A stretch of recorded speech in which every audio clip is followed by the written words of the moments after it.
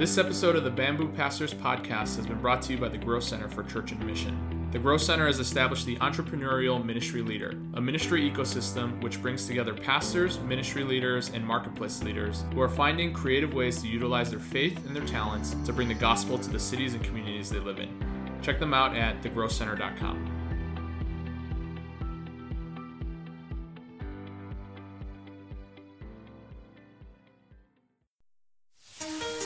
Welcome to the Bamboo Pastors Podcast, a podcast that explores the joys and challenges of being an English-speaking pastor in a Chinese church. I'm Jalen Chan, and I'm here with my co-host, John Mon. Hey, everyone. Together, we host the Bamboo Pastors Podcast. We're glad that you're here with us. Come on in and have a seat at the table. All right. Hello, listeners. We are back here for another episode of the podcast. It's always good to be with you, Jalen. How have you been? What's your week been like? Yeah, it's been a busy week. It's been a bit stressful, but it's been a good week. And also, at the time of recording, we are in the middle of October, which is Pastor Appreciation Month. And I know we've talked about this in the past on the podcast, but it is important for us, obviously, for us as pastors to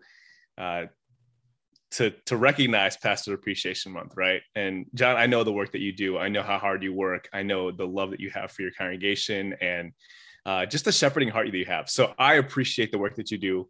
I love just your heart for ministry and the heart for the Lord, and really the way that you pour yourself into discipleship and walking with people for their growth and seeing them grow in the Lord. I love that. So when I get to see other pastors who are doing good pastoral work, that excites me.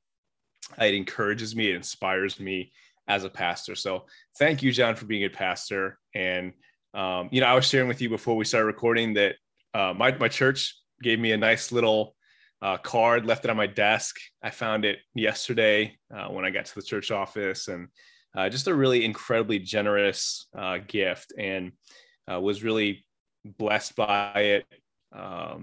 Felt really moved by it, and just reminded again that, obviously we're not doing it for necessarily these gifts or necessarily for, the applause of man, but certainly it's helpful, right, to get that appreciation. And it reminds me of how much, there are times when I feel extremely discouraged. There's times where I feel lonely even, right? Because ministry, especially pastoral ministry, can be super lonely.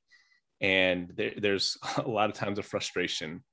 And when a congregation goes out of their way to show their appreciation, show their love, it really uplifts. It uplifts me, right? It encourages me, and I'm so grateful for the people I get to serve and be around and grow alongside with. And so, again, this week has been challenging, but you balance that out with some of the appreciation that you receive, and it really is a joy to be in ministry. So, anyways, how are you doing? Good to see you as always. What's going on with you?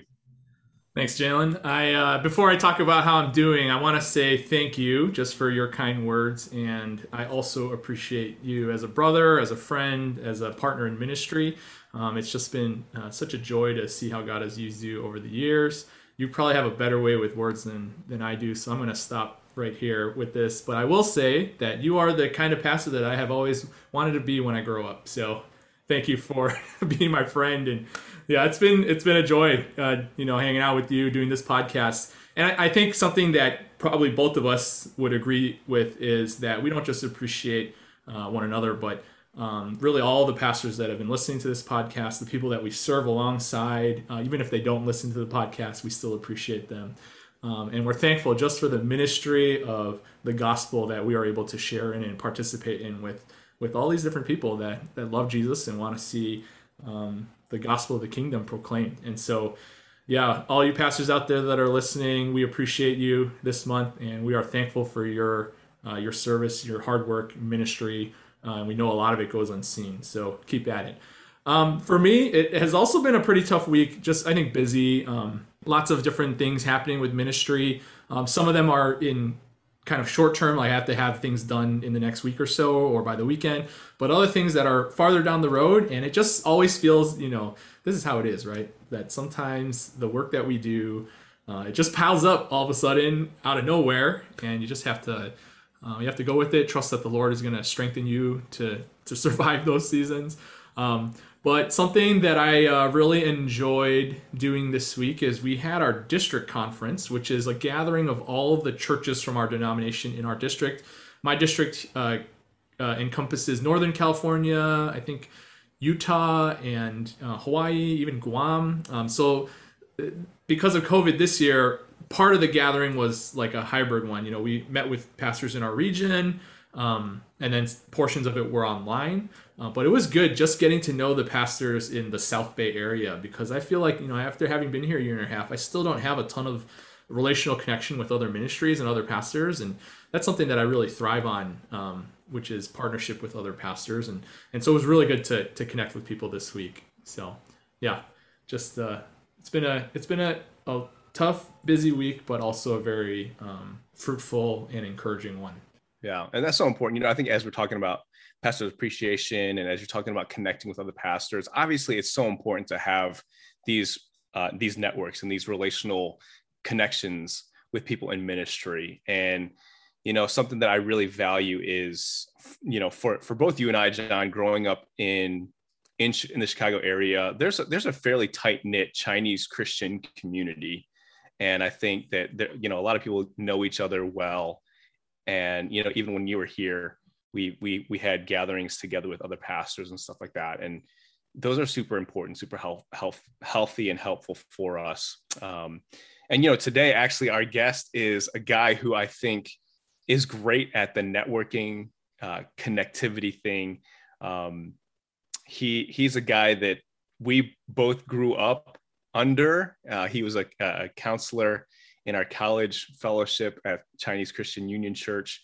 But Tommy Lee is the president of Resource Global. He's also the executive director of the Grow Center for Church and Mission, which, if you're listening carefully, to be the sponsor of Bamboo Pastors Podcast. So we got to make sure not to screw up any questions so that we don't lose our sponsorship with the Grow Center. But he's also the host of the Resource Global podcast that's called Up Next. And so definitely go check out that podcast, Up Next. And lastly, the maybe the most important role that I would mention is that Tommy is the commissioner of my fantasy football league.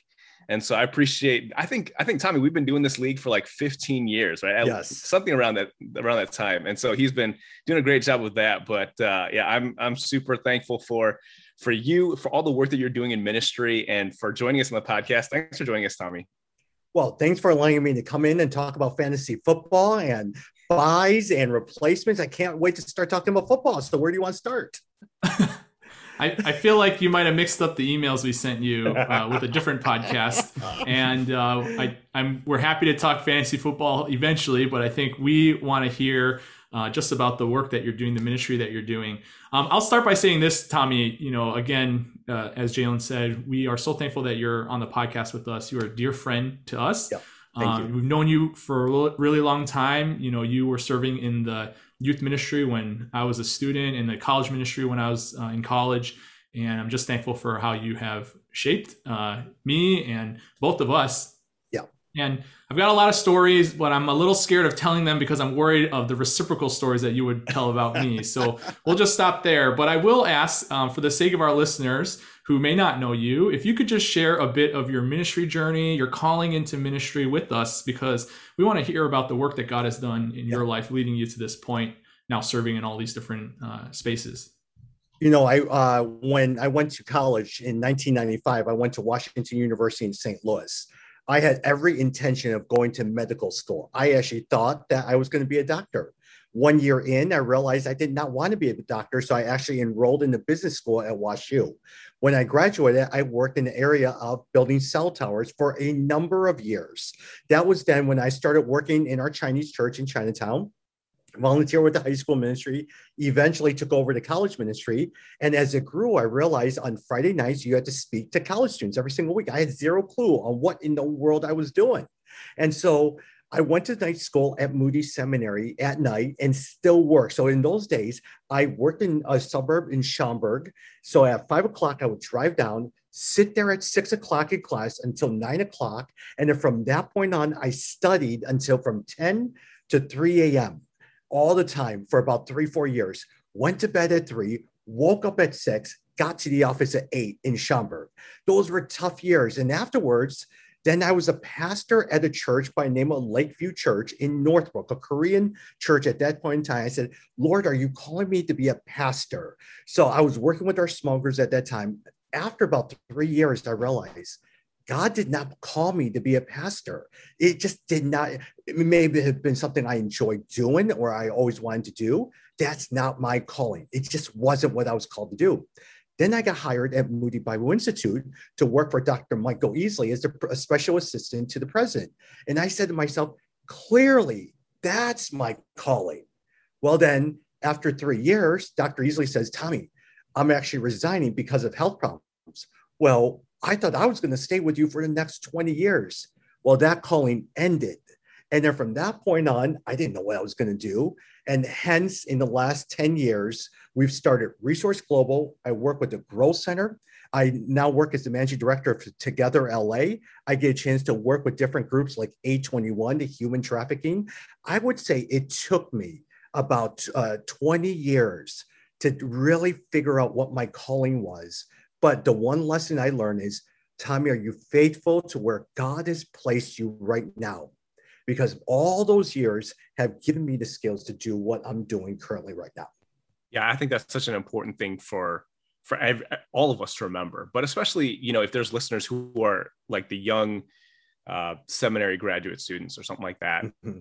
to recognize that your calling doesn't necessarily come right when you finish No. school or even No. when you're in school, right? Like you said, it took you 20 years to really discover what God was calling you to. And there's obviously experiences that were shaping you throughout that time. You think, as you think back to your time growing up at a Chinese heritage church, now, what did you enjoy about your experience? And then also, what were some of the challenges of growing up in a Chinese heritage church? The biggest thing that I enjoyed is my time with you guys. And it's not because you guys are on. I have some of the best memories. Jalen, when you first started, your wife, Jenny, John, when you were there, that group that we had when we first started, when you joined in sophomore year in high school to when you graduated college year, laid the foundation of everything I'm doing at Resource Global right now. What it meant to work with you guys, empower student leaders, what it meant to motivate volunteers, what it meant to help people to grow. I think God used that as my tending the sheep moment. Like, for instance, David had to tend the sheep before Samuel came in and says, you're going to be the next king. And then he started learning what it meant to be a king. I look at my time at both our high school ministry at Kingdom Seekers and our time in college ministry with ambassadors as a time where God used that opportunity to mold and shape me in this little group, and which we grew into something huge and wonderful and took the skills to do what I'm doing at Resource Global. That was probably the biggest enjoyment. If there is one thing I miss, it is those years that I miss dearly because I found them so fun. Now, where I really struggled with, I did struggle working sometimes with the environment of sometimes working with older Asian leaders in which respect, you have to defer to leadership and just show their respect. And I think I ran into conflict all the time with that. And I'm not always hey, defer to leadership. I do tend to question different things. And I think a lot of times I butted heads with some of our older elders during those many years. In fact, I think I butted heads many years because I think a lot of times I was always in trouble for allowing the students to go a little bit too crazy, to run what they would say, run amok of the situation. And I think those were some of the struggles. But I really felt like, as I always told the older leaders, is my job is to help these younger leaders to think, to have ownership. And that means sometimes allowing them to go a little crazy, allowing them to make mistakes. And at the same time, my job was to help them to think in order to allow them to figure out what God was calling them to do in their life. Yeah, I really appreciate that you talked about leadership development, because that, for me, when I was at our college fellowship at Chinese Christian Union Church and you were leading that group, I look back at that season as a really momentous season for my leadership growth. You really had a knack. And I think, even though you talked about how it took you 20 years to figure out what you're doing, like that component of leadership development has always been so central to who you are and what you do, and it's made such a huge impact on me. Like I would probably be a way different leader if it were not for your influence. And so I really appreciate that, Tommy. No, I appreciate John and Jalen. I think a lot of times, if you guys still remember when we took that, when I first took over it, there was about 19 students at that point in time. By the time you left, we had about 90 students. The goal was, how do you develop student leaders to have ownership of what was going on? How do you allow them to think and take that excitement and that ownership and allow others to really be able to feel like this was their group? It wasn't Tommy Lee telling you guys what to do. It was allowing you guys to feel that ownership. And by creating that and thinking out the side of the box, I think it really grew during those years. Yeah, Tommy, I appreciate that, as you've shared about looking back at those years and what a joy they were, that you have also been very upfront about there were difficult moments during that time.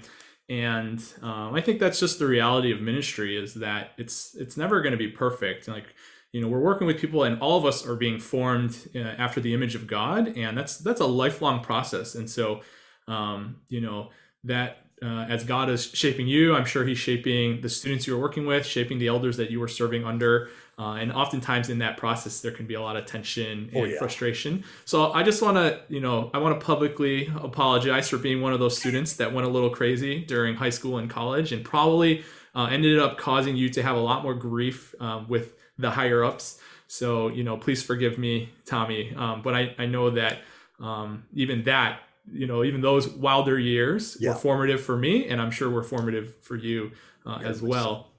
Now, you are no longer serving in high school and college ministry. You've really shifted your focus to something new. And I want to talk a little bit about your work at Resource Global. Can you just maybe unpack what it is that you do? What are the different initiatives and programs that you have, and how they have been a resource, right? No pun intended, to the kingdom of God in this season of your life?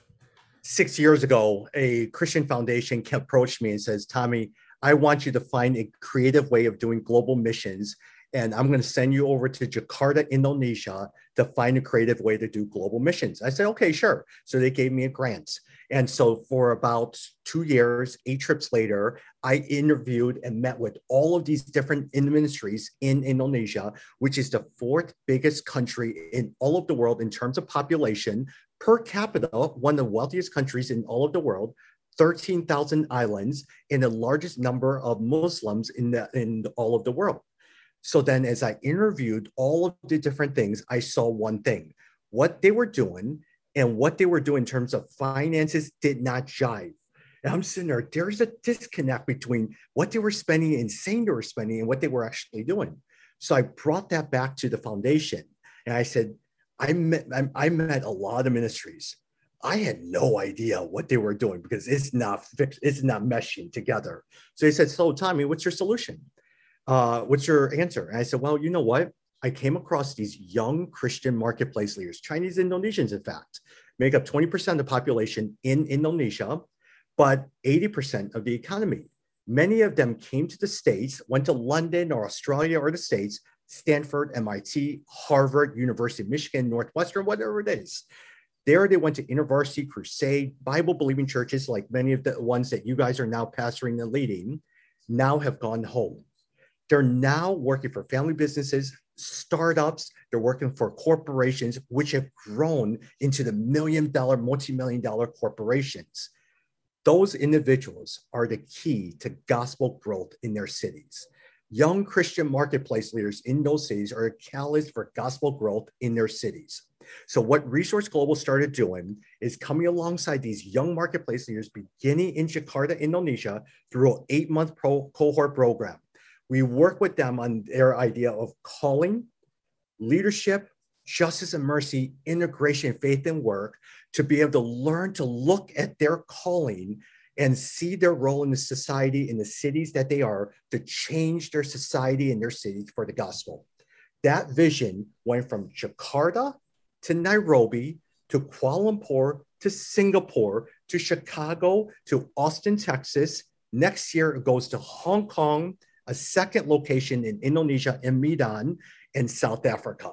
And that really became the genesis of Resource Global. What you guys taught me so many years ago during our time at CCUC in Chinatown laid the foundation, gave me the skills to now take those same skills and apply it globally.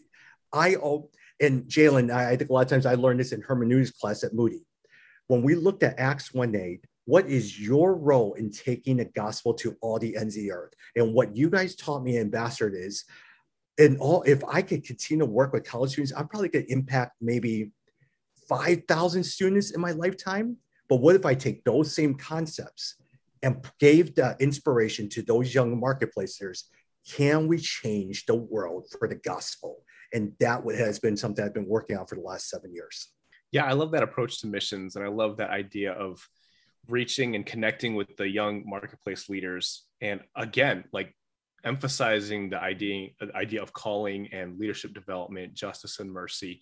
Those things are so important in all these different global cities, right? But, I guess to kind of bring it back to the Chinese Heritage Church, what do you feel like are lessons about leadership development within the global community that you've seen and you've learned as you've been in those different places? How are those transferable to the Chinese Heritage Church? How can the church benefit from this approach to missions? Yeah. One thing, I hope I'm answering this question correctly, is when I first went to Indonesia, for instance, all of the young leaders looked at me as I'm older than they are, I'm American, and I'm male. So they just deferred to everything I said. I had to learn what it meant to draw the best out of them. That means me less teaching and telling them what to do, but me asking questions, me learning from them, me drawing out the best in them. If I did not sit there and just constantly tell them what to do, they'll never learn. But I had to allow them to think for themselves. I had to allow them to think through, what does it say biblically? What does the gospel mean to all of those things? That means you're always asking questions. You're always wanting to learn. You're always allowing them to really be able to express. Versus I grew up in terms of older people tell me what to do, and I listen, I have to defer. Yeah, I think as you say that, what it helps me kind of think about is giving, like you said earlier, ownership to the people in your church, right? I think for a lot of us as Chinese Americans, there is a tendency to, especially like maybe younger developing leaders, to kind of sit back and wait, right? As you said, to defer to the older generation. And obviously there's a need for us to catalyze those younger leaders and to kind of push them into ministry opportunities.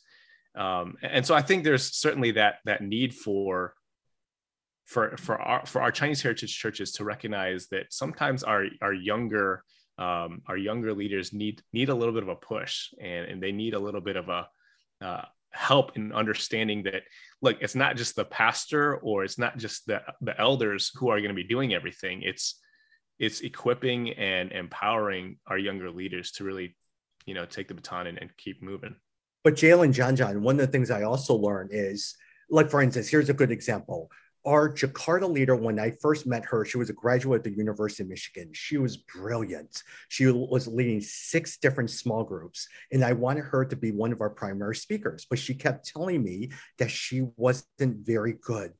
Her confidence was low. So as a result, I had to make sure that I build that confidence up. Now, if I threw her in right away and said, you're a speaker, go figure it out, I've set her up for failure. I now had to sit there and work out a plan. We had to start it off with allowing her to be the MC of different events, allowing her to learn how to pray in public. Then from that point on, allowing her to give a short devotion over a couple months. Once she got used to that, then allowing her to be the moderator of the entire event, and then learning to give a talk. But me as the leader, as the male leader in an Asian atmosphere, where a culture where sometimes you value the male more than female, I had to then give up the power and allow her to shine, and for me to sit under her teaching in order to demonstrate that to the rest of the group. It took about 4 or 5 years to be able to do that, but you had to do that to build her confidence and slowly allow her to succeed in what she was doing. Yeah, Tommy, as I listen to you talk about this this particular dynamic with empowering leaders, especially young leaders in a global context, and very much so a cross-cultural context. I just feel like I resonate with that because even in my own story, I feel like there have been seasons where I feel very confident in how God has developed me, and I can speak into that. But there's also spaces where I feel like I don't have a seat at the table yet, or I don't have an invitation to speak into that space. Oftentimes, those were cross-cultural spaces. Either when in my work with youth pastors that were not from a Chinese heritage background, or with older leaders in the Chinese heritage church, and I had to learn how to wait. One, I had to learn how to wait for invitation, and then there were other times where I had to learn to step into something, even if that invitation didn't come right away. I think it really depended on the group that I was talking with. And I think, again, not to get into too many specifics, but I feel like probably in the Chinese heritage church situation, that was the space where I probably needed to do a better job of waiting for that invitation, and needed people like you that maybe would champion me as a young leader in the Chinese heritage church. But in those other spaces, there were that which was different, like maybe that cross-cultural space of working with a lot of non-Chinese youth pastors. That was a space where I kind of put myself into this box of I don't have something to offer, or I don't have something to contribute to this discussion or to this space, and I had to learn, like, no, there is value in who we are and what we do as a part of the Chinese heritage church. So I appreciate the work that you're doing in trying to develop these leaders globally in all these different cities around the world, because I think it's an important voice that we don't want to overlook. We don't want to miss out on what God is doing among these young professionals. I think a question that I have for you is that oftentimes that generation or that demographic is one of the more difficult ones for Chinese heritage churches to connect with. Correct. There are churches that do it well. Oftentimes they're in big cities, but they're few and far between, I would say. I think most of, like, let's say a suburban Chinese heritage church, or in a small town Chinese heritage church, they would struggle to connect with that demographic, with the I guess, for lack of a better word, yuppies, right? Young urban professionals. And so my question is, what are some ways that you feel like the Chinese heritage church can learn to reach these communities, reach these demographics, not just like reach them with the gospel, but even connect and empower them to lead, or release them to lead? A couple of things that has worked for me, I think a lot of times, especially early working with you guys, is number one, I had to learn what it meant to admit my mistakes. When you work with younger people, don't sit there and just talk down to them all the time. Have a genuine interest in what they're actually thinking. Take their opinions and allow it to matter to you. They probably have a lot of good ideas, and also be willing to try some of their ideas. In the midst of sometimes in dialoguing and talking with them, if you make mistakes as a leader, feel free to admit your mistakes. Admit that you've done things wrong. I think when you show that you're very vulnerable and that you don't have all of the answers, the respect actually comes more. I used to have an argument all the time with some of our elders over at the church, and they used to sit there and say, well, they just have to submit to leadership. They have to admit that sometimes we do what's best. Even if we're wrong, we're doing what's best. I said, well, but you have to be authentic with them, that if you mess up, just apologize, admit that you're wrong. It'll go a long way. And sometimes those things, they're not willing to do that because it's always a top-down approach. That, I think that's probably the biggest issues that I used to see all the time, John. Yeah, I think as you share that, that's so important for, I've been learning that just even as a parent, right? That I want my kids to recognize that I make mistakes. Yes. And I think that's so healthy for our kids to learn, but even as you're talking about in the church, as we're developing leaders, it's important to see that failure is actually helpful. Failure can be a good teacher, and that it's okay. There, there's, I think we want to have a healthy and safe space for leaders and church leaders to fail. And not in a not in a moral sense, not in a in a sinful way, obviously, but when there are things that don't work out quite the way that you want them to, I think there's ways for us to say that's okay and that's good. How can we learn from those? What would you say are some other practical steps in developing leaders, especially in the Chinese Heritage Church? Another thing a lot of times is I find when I work with young marketplace leaders, they're always wanting to figure out what God is calling them to do. They're always thinking ahead. One of our mutual friends, Dr. Julius Wonloy Singh, when I was in seminary, he says to me, Tommy, you're always going. You're always looking ahead. If you do not learn how to stop and reflect upon the journey that God has you on in your history, you are doing the service of what God wants to do for yourself. I had to learn to reflect. I had to learn to reflect upon my failures, my past, good or bad, in order to see how that failure, how my past shaped me to who I am today. God has us on a journey. The things that happen to us, mistakes that we make, all has made us. You have to learn to reflect and then be honest with people about your story. Jalen, John, let me just say this. The biggest thing, and I'll be very honest with you, your folks over on the podcast, you know what I struggle with mostly? I could sit here and tell you all the good things I've done in ministry. I could sit there and tell you about all the things that God's used me. I struggle with anger a lot. I struggle with resentment a lot. I struggle with anger because people always gave me a short end of the stick. They never thought I could accomplish anything. I struggle because in our Chinese church, I was quote unquote fired from my job. I struggle with this and that. If I'm not careful, I will live out anger and spite. I know those are my demons all the time. So I talk openly about it and I share with people that I wrestle with those demons, but I need the grace of God. I need his strength to continue to do ministry in a pure and wonderful way. So I try to be open about my strengths because we're all imperfect, but it is the grace of our Savior who continues to guide us in everything that we do. Tommy, that's a good word. And I just appreciate your vulnerability and, just acknowledgement that you are a work in progress. God's not done with you. And we're thankful for that.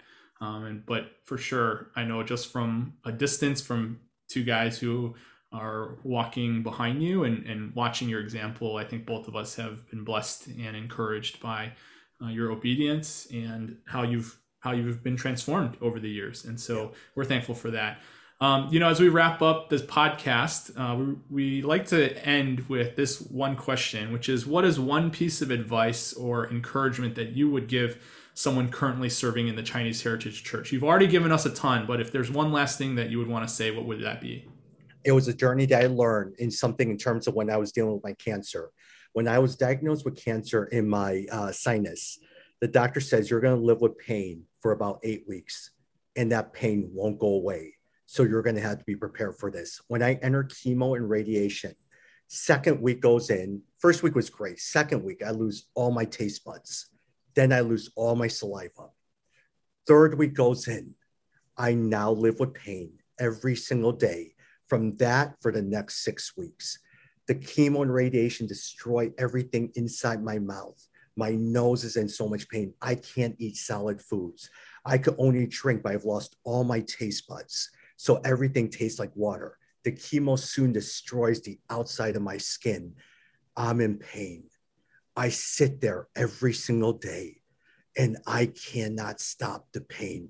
They have me on so much morphine, everything like that. I used to sit there at 3:00 in the morning in my house crying every night because I can't deal with the pain. It is in those times God spoke to me and says, Tommy, can you trust me? And I had to learn that I could not allow my heart to really be able to trust my heart because my heart was going to become bitter and angry. I had to trust upon the words and the truth of scriptures and the memories of how God was faithful in my life. That had to carry me on. And God reminded me during that cancer struggle, can you still be faithful and trust in the word that I've given you? Because it is not about your feelings, but it is me working in you to trust my word.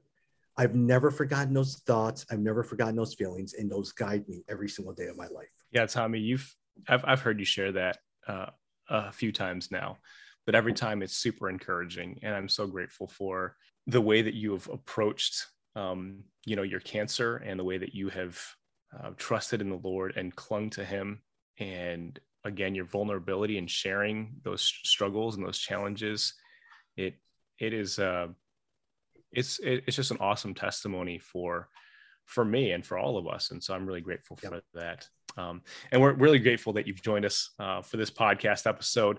Obviously, you're doing a lot of stuff. So can you just shout out where are some places, if people want to know more about what you're doing, where can they go to find out about what you're doing? So, hey guys, I find these days I run about multiple organizations. So you can find me at resourceglobal.org. That's resourceglobal.org. thegrowcenter.com, and the executive director of the Grow Center for Church and Mission, managing director of Together LA, togetherla.net. I work for a wonderful organization called A21 that works with human trafficking victims. I have a consulting company called createpossible.com. And for those who are wondering what my secret is, I tell people my secret in everything I do, I work with former stay-at-home moms who run my life. Many of those former stay-at-home moms were former executive directors, project managers, vice presidents. They're very competent. They just took some time off to work with their kids, to take care of the family. So, but from 10 a.m. to 2 o'clock, there's some of the best people who get a lot of things done, and they run my entire life. So it is a shout out to them. And guys, thank you very much so when we're going to talk about football? We have to save that for another episode, Tommy. Hey, if anything, guys, the one thing I do miss from being doing Resource Global is I miss the years of friendship with you all. That is the one thing. Serving with you all is the one thing I really, really miss, because I had so much fun. I tell people all the time whenever I travel with Resource Global that your group, and when I had a chance to work with you guys, was some of the greatest honor and joy of my life, because I said to them, I cannot tell you how a group of students I had the honor of knowing shaped me in a way that I can never, ever describe. And for that, I am extremely thankful. Well, again, thanks, Tommy. Really appreciate your time, and thanks for joining us on this podcast. You got it. Talk soon, guys. That's the end of our episode. Thanks for joining us today on the Bamboo Pastors Podcast. Make sure to subscribe to the pod on whatever platform you listen to us on. Rate and review us, and check in every week as we explore the joys and challenges of ministry in the Chinese church. You can find us on Twitter and Instagram at Bamboo Pastors. See you next time.